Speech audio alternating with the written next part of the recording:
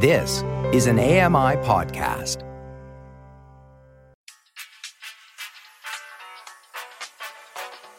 You're listening to the Kitchen Confession Podcast with Chef Mary Mammoliti.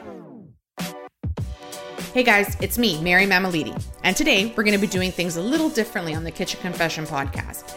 We're chatting with Matt Agnew, our producer and editor.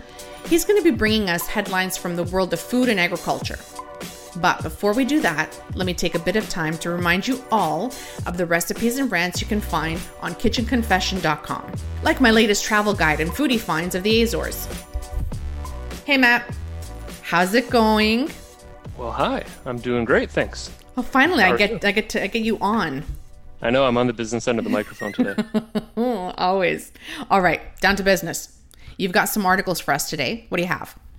Yeah, absolutely. So this first one is really interesting. I don't know how often you think of like farming and farm technology, but like there's a lot of stuff that a lot of tech that has its roots in farms like across the country, right? Like you got GPS technology, and you've got like autonomous vehicle technology, of course, already in use. But artificial intelligence is coming to farms.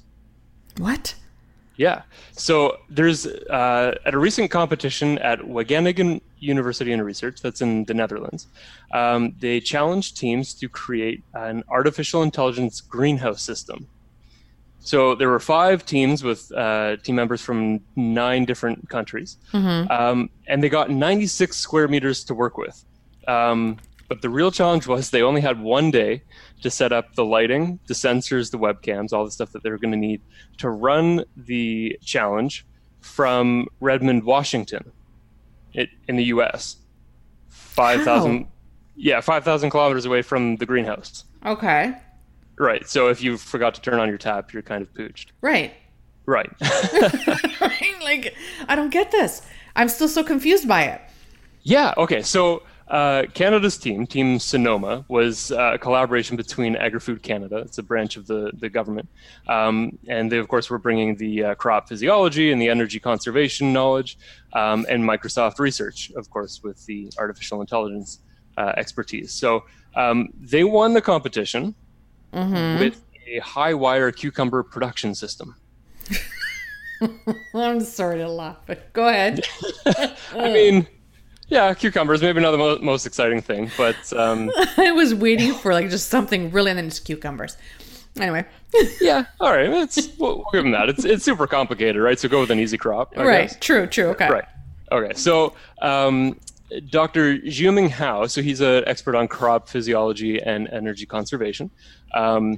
He said that, quote, "We went with a high yield, high density, and high lighting system, because with high plant density, you can obtain high yield, but sometimes you get poor quality later on. But with the strong lighting, and they had 4 months to do this, so says, I knew we'd be okay. Plus, electricity is less expensive in the Netherlands than it is in Canada. So the whole competition was essentially based on net value. So you take your gross output and subtract everything you put into it. So all your equipment and your monitoring costs, your water, your electricity, all that kind of stuff.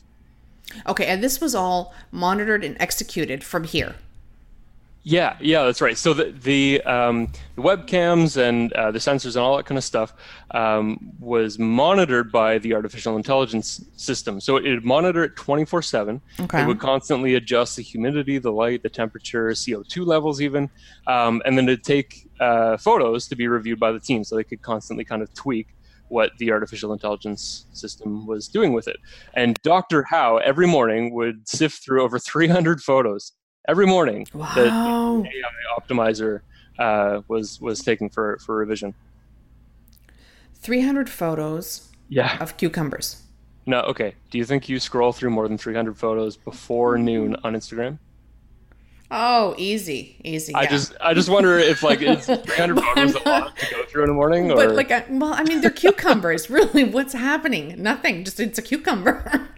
Well, so every morning, so he's sifting through 300 photos instead of going on Instagram, so he's checking for the climate and the plant growth. And I love how you keep on throwing in that Instagram. I'm just saying, because we've talked about this before.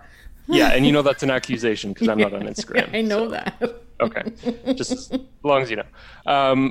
Yeah, so he'd go through and check climate, plant growth, cucumber yield, and the grade, the quality. And they would tweak the settings of the artificial intelligence optimizer so it could continue 24/7 adjusting all those factors to keep everything growing healthy. Okay, so now they've got this. They've won the award. This was for what? What are they planning to do with this? Well, I think the ultimate goal is looking at how artificial intelligence can manage to get higher crop yields, because of course population densities are higher than they ever have been. Urban sprawl is wiping out a lot of farmland, and so they're just looking for a way. So obviously because people can't monitor stuff 24/7, but the AI can and constantly make those little tweaks that lead to higher quality and higher yield. So you get more out of the available farm space. And it's in an industrial setting as well. So they're talking about that high wire cucumber system. It's a way to get a greater density of farming area out of the same footprint, right? Now, could this potentially eliminate the farmer?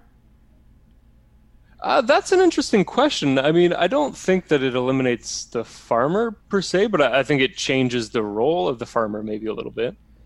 I could see, yeah. Well, because there has to be some type of human interaction with that. Yeah, for sure. Well, and that's where you see Dr. Howe. He's sifting through all the photos to make sure that the AI is making the adjustments properly. So, I mean, you've got that monitoring role, and of course, the greenhouse doesn't set itself up. It definitely needs the farmers and the technicians, and there's definitely lots of jobs still in this kind of system, I would imagine. But I think cucumbers is obviously a pretty simple one to start with, but as it sort of evolves and they apply that kind of technology to some more complicated crops, it could definitely help with food sustainability. Because I mean, even look at the situation, I think, in the north of Canada, where you can't get any fresh produce for less than an arm and a leg.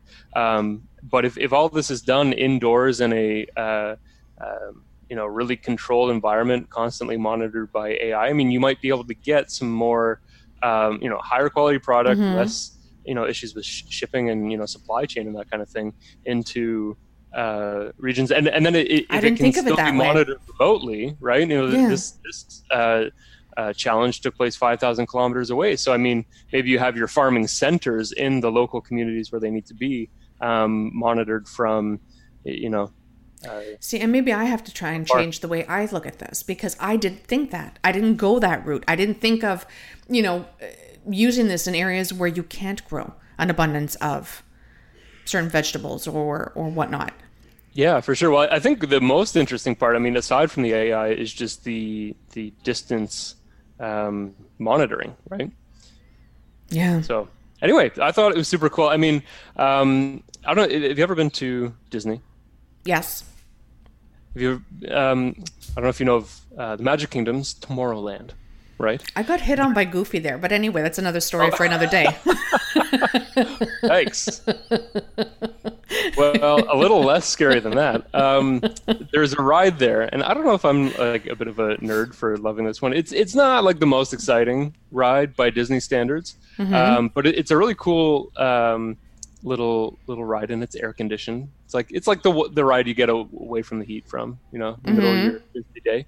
It's called Living with the Land. It's like a really interesting exhibit on like experimental farming techniques. So you get in this little raft and it floats you down this like little river through one of those lighted Disney dioramas of the history of, I guess, food production. All the way from like hunter-gatherer to present day. And then you kind of come through into this super high-tech greenhouse, which is all the latest cutting-edge stuff that the Disney Epcot scientists are working on. And there's like genetically modified stuff, and there's actually these that genetically modified stuff just it gets me a little bit. Like, it's just it freaks me out. Yeah, that's Frankenstein interesting. flowers. I understand why some people think that, but I mean, sometimes genetically modified is as simple a thing as, making a crop of corn more resistant to disease, right? No, I should really start looking at things the opposite side. Kind of like I hear genetically modified, I think of Frankenstein flowers. I know, it's super villainized in media, but yeah.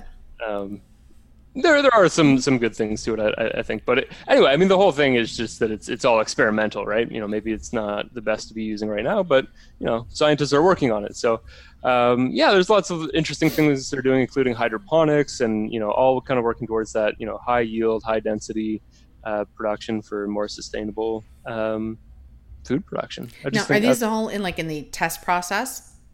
Test stages, right? Yeah, it's kind of like why it's in that high tech exhibit rather than. I'm sure they have other production fields going at the same time, but they're just showing off the latest and greatest, I guess. Of course. Yeah, I would. So moving on to our next article. This one I thought was really cool. Mm-hmm. It's a little bit older in the headlines, I think, but I wanted to bring it up because I don't think a lot of people have heard about it. Yeast is making headlines in beer and booze. Come on. Yeah. So this was super, super crazy. Archaeologists in a couple of different areas, but they've had digs and findings that have led to some interesting experiments in booze and bread because they've found yeast samples and been able to extract them from a couple of different areas in and around Egypt. The first one came from bread that was found preserved in a mortuary temple for Pharaoh Mentuhotep II. Stop it. Yeah. You're was kidding. Preserved bread. I don't know how it lasted that long, so don't ask me. No way. Yeah, they resurrected this bread sample. So weirdly enough, this was this particular one, a guy by the name of Seamus Blackley, who is the creator of the original Xbox, which is a gaming platform. He's also a physicist and a self-professed bread nerd. Didn't really know that there was such a nerd culture around. Bread but specifically, but there is. Okay, and I'll explain to you why. Yeah, because I was just at a family picnic this Sunday. Mm-hmm. And of course, we're Italian. Huge family picnic. Sure. And my cousin, who I love dearly, he grows his own yeast. So he makes the sourdough that is unbelievable. Really? Yes. And his yeast is now 3 years old. And he's cultivated this from wild yeast culture? Yes. Okay, so I'm just going to share this because this is only something I've learned recently because I'm kind of into home brewing a little bit. So I've been learning a lot about yeast recently. Okay, talk to me. And so teach me your ways. For the listener, yeast is it's a single cell organism and it consumes sugar and it gives off CO2 and alcohol. So that's why it's used in brewing and in baking. But wild yeast can be found anywhere. So if you had a wild yeast brew is what I've been reading on some forums, is when you essentially just mix up your grape mash or whatever is your beer wort, and you kind of leave it open. I've seen some people cover it with linen or something like that, something permeable by air, but you got to mix it up and aerate it every day so that there's enough oxygen for the yeast to get going. But there's yeast anywhere. It'll just kind of float in, and when you harvest the grapes out of the vineyard or whatever, there's already yeast organisms on all this stuff, and it will find its way in through the air and that kind of thing. So cultivating yeast starts by just having access to sugar, I guess, and providing the right kind of environment for it. So your cousin has cultivated his own strain of yeast that started from a wild yeast sample, I guess, right? I think so. He was telling me, but I was so excited that he was 3 years old and that I had this piece of bread literally hanging out of my mouth while he was telling me. And I couldn't think of anything because it was just focused on the sourdough. Yeah, It was so good. Well, that's really interesting. So Seamus Blackley teamed up with a biologist from the University of Iowa and an archaeologist, an Egyptologist also from University of Queensland in Australia. And so together they were able to find a way for Mr. Blackley to extract the yeast strain without damaging it. And he then used it to create his own sourdough bread, and he described it as having a crumb that is light and airy, and the aroma and flavor incredible. Something like what I ate. Yeah. Wow. Okay. So I need to. How would they? So did they find? Look, I'm speechless. I'm fumbling over my own words because I can't believe they found this yeast. Yeah. So was it literally a piece of bread, or was it? The article from the New York Times mentions that it was a preserved sample of bread from the mortuary temple. So I don't know what that looks like. I find it hard to believe that a piece of an actual piece of bread lasted for millennia, but maybe this second article that I have about the yeast in a separate archaeological finding, Israeli researchers discovered shards of ancient jugs, likely to be either containers for bread or mead or beer. Mm-hmm. And the porous nature of the ceramic allowed little spaces for the yeast to kind of survive, little pockets, right? Mm-hmm. And yeast, if it loses access to food, it can go dormant instead of dying off. So some yeast samples were able to kind of take shelter in these little pores of the pottery and survive for over 5,000 years. That's crazy to me. Mm-hmm. Yeah, and so the Israeli researchers used their samples to create. They don't call it beer, but they called it an aromatic and flavorful drink with 6% alcohol content. Yeah, so it sounds like this. These ancient yeast samples are producing some really incredible stuff. They are. Okay, so yeast is yeast the base of every beer? No. Yeah, in every alcoholic alcoholic beverage. Yeah, I should say. It's because it consumes the sugar and then it gives you the alcohol. So, I mean, different strains of yeast will have different tolerances to alcohol, and that's where you get difference between beer and wine and all that kind of stuff. There's something called turbo yeast that's used in production for spirits because it has such a higher tolerance to alcohol, so you can get it up pretty high before you even start distilling it. Mm-hmm. Yeah, so if you give it more sugar than it has alcohol tolerance, it will produce so much alcohol that it kills itself off, and then that's where you get like 12% wine or something like that. Yeah, right? yeah. It kind of kills itself off, and then you can't produce any more. And now for the question that everyone wants answered: where can we get a slice of the sourdough? That's a good question. I imagine it'd be very hard to come by.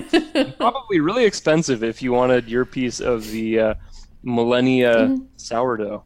I'll check eBay. So far, it sounds like it's fairly exclusive to Mr. Blackley and his team of scientists. I know, right? Yeah. All right, what do we got next? So next up, we've got Beyond the Meat burgers have been in the headlines for the last couple weeks, couple months. People are super obsessed with the plant-based alternative to burgers. Mm-hmm.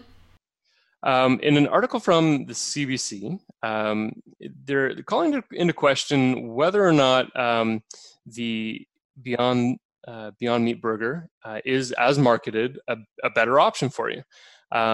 Food scientist Ben Bohr says when you're comparing a Beyond burger with beef, the nutritional composition it's pretty similar.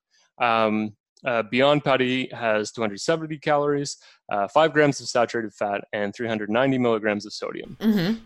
In comparison, with Walmart's Great Value Beef Burger. Oh, come on. Walmart they compare it to? Walmart's burger. Of all the burgers out there.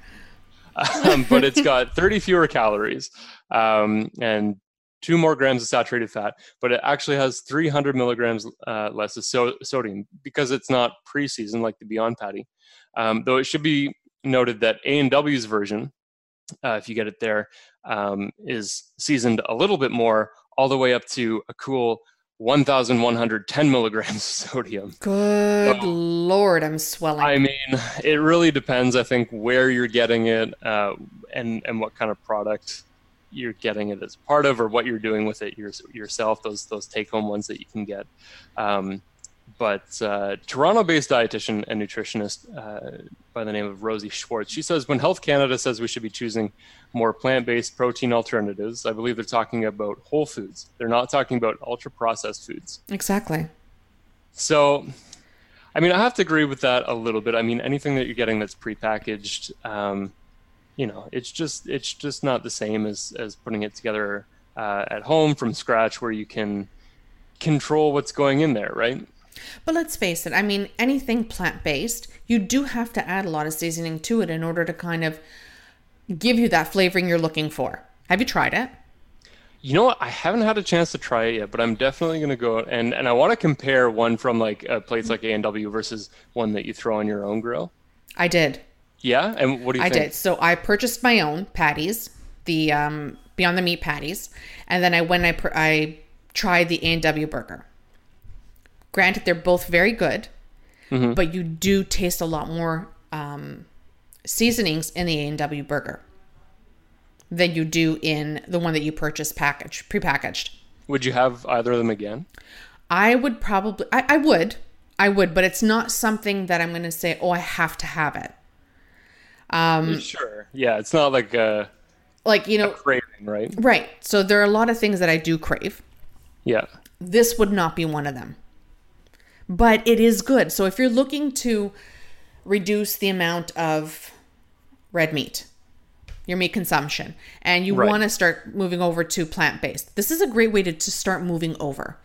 Definitely. And I think you had a great conversation with Hannah Sundarani of Two Spoons. I think that was from our July 24th episode. You guys really got into conversation about using the Beyond Meat stuff. I know that's the brand, but there's other brands out there as well. But using the ground beef alternatives. So, but I think what you're kind of hitting on there that's interesting is replacing beef, which brings us to the Blended Burger Project.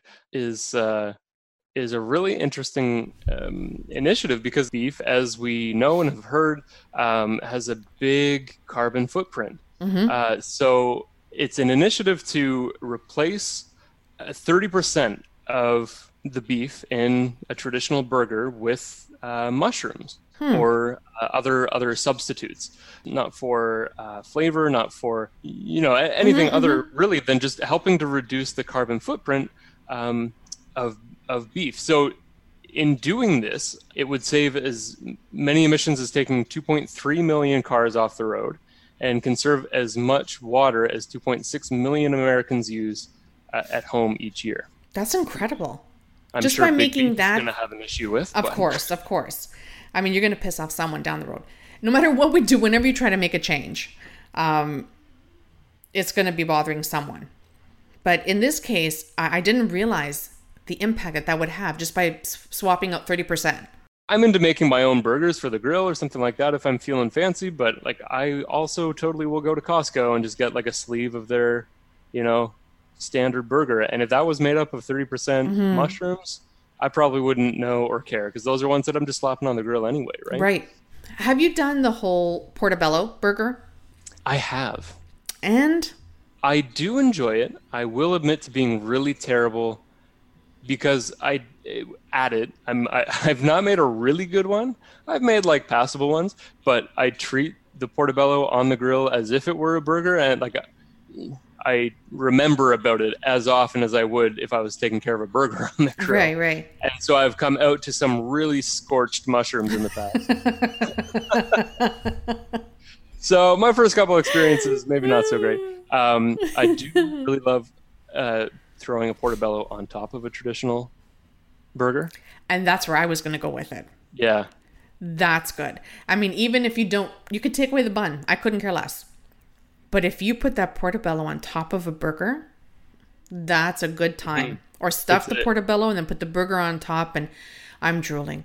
For sure. There's a lot of great combinations you can do with that. So really cool combinations. I enjoy it with a burger, and maybe if I had some mushrooms in the fridge and was out of a burger, I wouldn't turn my nose up at it. Yeah, I'm definitely going to try the mushroom substitution. I mean, you would probably have to cook that up beforehand release some of the water.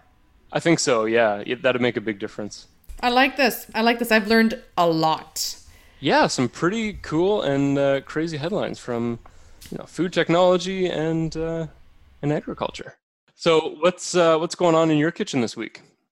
My kitchen, we loved it. I don't know if you've heard of zucchini blossoms, squash blossoms, zucchini blossoms. I just picked a whole bunch of them. Do you use that in your cooking or just like as a garnish? In my cooking. That's the star of the dish. Wow. Really? Yes. I've never heard of that. Yes, I grew up on these. And when it was around during the summer, whenever we can get our hands on any of them, everyone would just kind of fight for them because we make zucchini fritters with zucchini and the blossoms. Really? So what's cool about the blossom, I know people are probably thinking, oh my God, you're eating flowers. But yeah, I am. But there are edible flowers. But this one here, what's really neat about it is the actual blossom tastes like zucchini. So it's got a milder taste. It's not as strong. Right. And do you throw it in with the batch like raw? Do you saute them out first or something? Raw, definitely raw. I've heard of people salting them and, kind of squeezing the water out slightly. Right. I don't do any of that. I just take the whole flower as it is, the blossom as it is. I remove the inside and the bottom where the stem actually connects. And then you're left with just the petals. Oh, I see. Okay. Yeah. And then you honestly chop that up roughly. Give it a good chop. Toss them into the bowl with your flour and water, some baking soda, baking powder, a couple of other ingredients, and then you just fry them. Yeah, and it just gives you that nice, subtle zucchini flavor. So it's not on the eat these to lose weight list, but they're really good. They're really tasty. I've put them in a pasta dish I made, which was inspired by a dish that I had in Italy. And again, it's just sauteing them lightly. You don't need much to them. How about you? Never mind me. I know you enjoy cooking. Well, in my kitchen, recently, I'm all about reducing food waste. Yes. I've been using coffee grounds from my herb garden. I've just got right outside my my window. Nice. Kind of gives them a little bit of a boost with that nitrogen. And, and just like a lot of smoothies and hummus to use up like those B-grade fruit and veggies and stuff like that. But I also this week, I started at the start of the week, I just started a stock bag.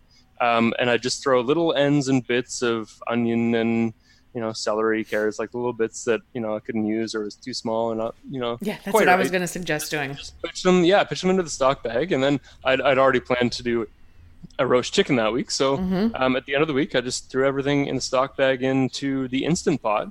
And it's great because you can just set and forget it. And then, I came away with a super awesome chicken stock. I got about 4 or 5 mason jars worth. That's all stuff that I just would have tossed. And then, of course, go and spend $2 a bottle on chicken stock at the store. So exactly, it's not saving a lot, but you just feel a little bit better about what you're saving and that sort of thing. And the batch that I did, I had some leftover fennel in it. Added just like a really nice little bit of levity to the chicken stock. It's something you don't get in like store bought. No, I love that, and that's what I've been working on here as well. I've been trying to do it slowly and over time because I'm learning as I go. I mean, I just feel like over time I've become that person where I wasn't very aware of the amount that I was actually getting rid of. Yeah, and that's something that I've tried to start doing recently as well. I write out my meal plan for the week, and then at the very bottom is another section for food waste. And I actually have been trying to track everything that I'm throwing out. So if it's like half a cup of veggies that I let go bad, it's not very much, but it adds up. And then at the end of the week, you can kind of go back and see, okay, you know what? Next time I don't need to buy the 5-pound bag of carrots. The 3-pound or just as you need them will do. See, and this is why we get along, because we're the same person when it comes to that. Right. I love that kind of stuff because I do it as well. Even super type A analytical. Well, the the cellophane plastic wrap. Yes. So I've been trying to get rid of that. Okay, I just bought the beeswax wraps. Is that Abigo? Yes. Yeah, they're the beeswax linen wraps, right? Yes. Yeah, super awesome. I've been using those a lot lately. Okay, I just got them. So I can't wait to try them out. Do you find cleaning them fairly easy? Oh, super easy. I mean, basically what I do, like I have a granite countertop, so I just like put them on the countertop and like scrub them with my dish scrubber. Yeah. But pro tip, do not run them under hot water. I think it says that probably on the box somewhere, but because it's beeswax, you can melt it away and like it'll wear through faster. One more thing I want to squeeze in here before we wrap up here. Tell me. I got a new knife sharpener, and I've gone through so many different kinds, but you always hear you got to have a sharp knife in the kitchen. Yes, and a do tell. sharp knife prevents, Yeah, because I'm looking for one. It's gonna slip and all that kind of stuff. So the one I found, and we're not getting paid for this, it's just my absolute favorite thing. It's called the Spyderco Sharp Maker. I like the name. The only place I found it is on Amazon. So it's really cool. It comes with, it's like a little black base, and it's got angled slots for these triangular shaped sharpening stones. And what's cool about it, it has 30 degree and it has 40 degree slots. So when you put them in there, the sharpening stones are already angled. And then what you do is you drag your knife. You just keep it as vertical as you can. And you just drag it first on one side, then on the other, and it creates that really perfect 30 degree angle. I'll be honest, I've ruined a good couple of knives just because I haven't been that great at using a whetstone. I don't think a lot of people are really able to hold it at that perfect angle. Yeah. But yeah, this kind of does that thing for you. So, and it comes with like a little hand guard, so you don't hurt yourself while you're sharpening them. But it comes with like a rough grit and a fine grit, and it takes it to a razor sharp fine every time. And it just like basically you just have to set your knife on that tomato and just like eases through the skin, And that's always. Yeah. I don't know about you, but slicing tomatoes is kind of my mark for whether or not my knife is sharp, because if you go to slide it through and it's like pressing and like pinching the skin before it finally goes through. It's peppers. It's bell peppers. Peppers is a good one too. Yeah.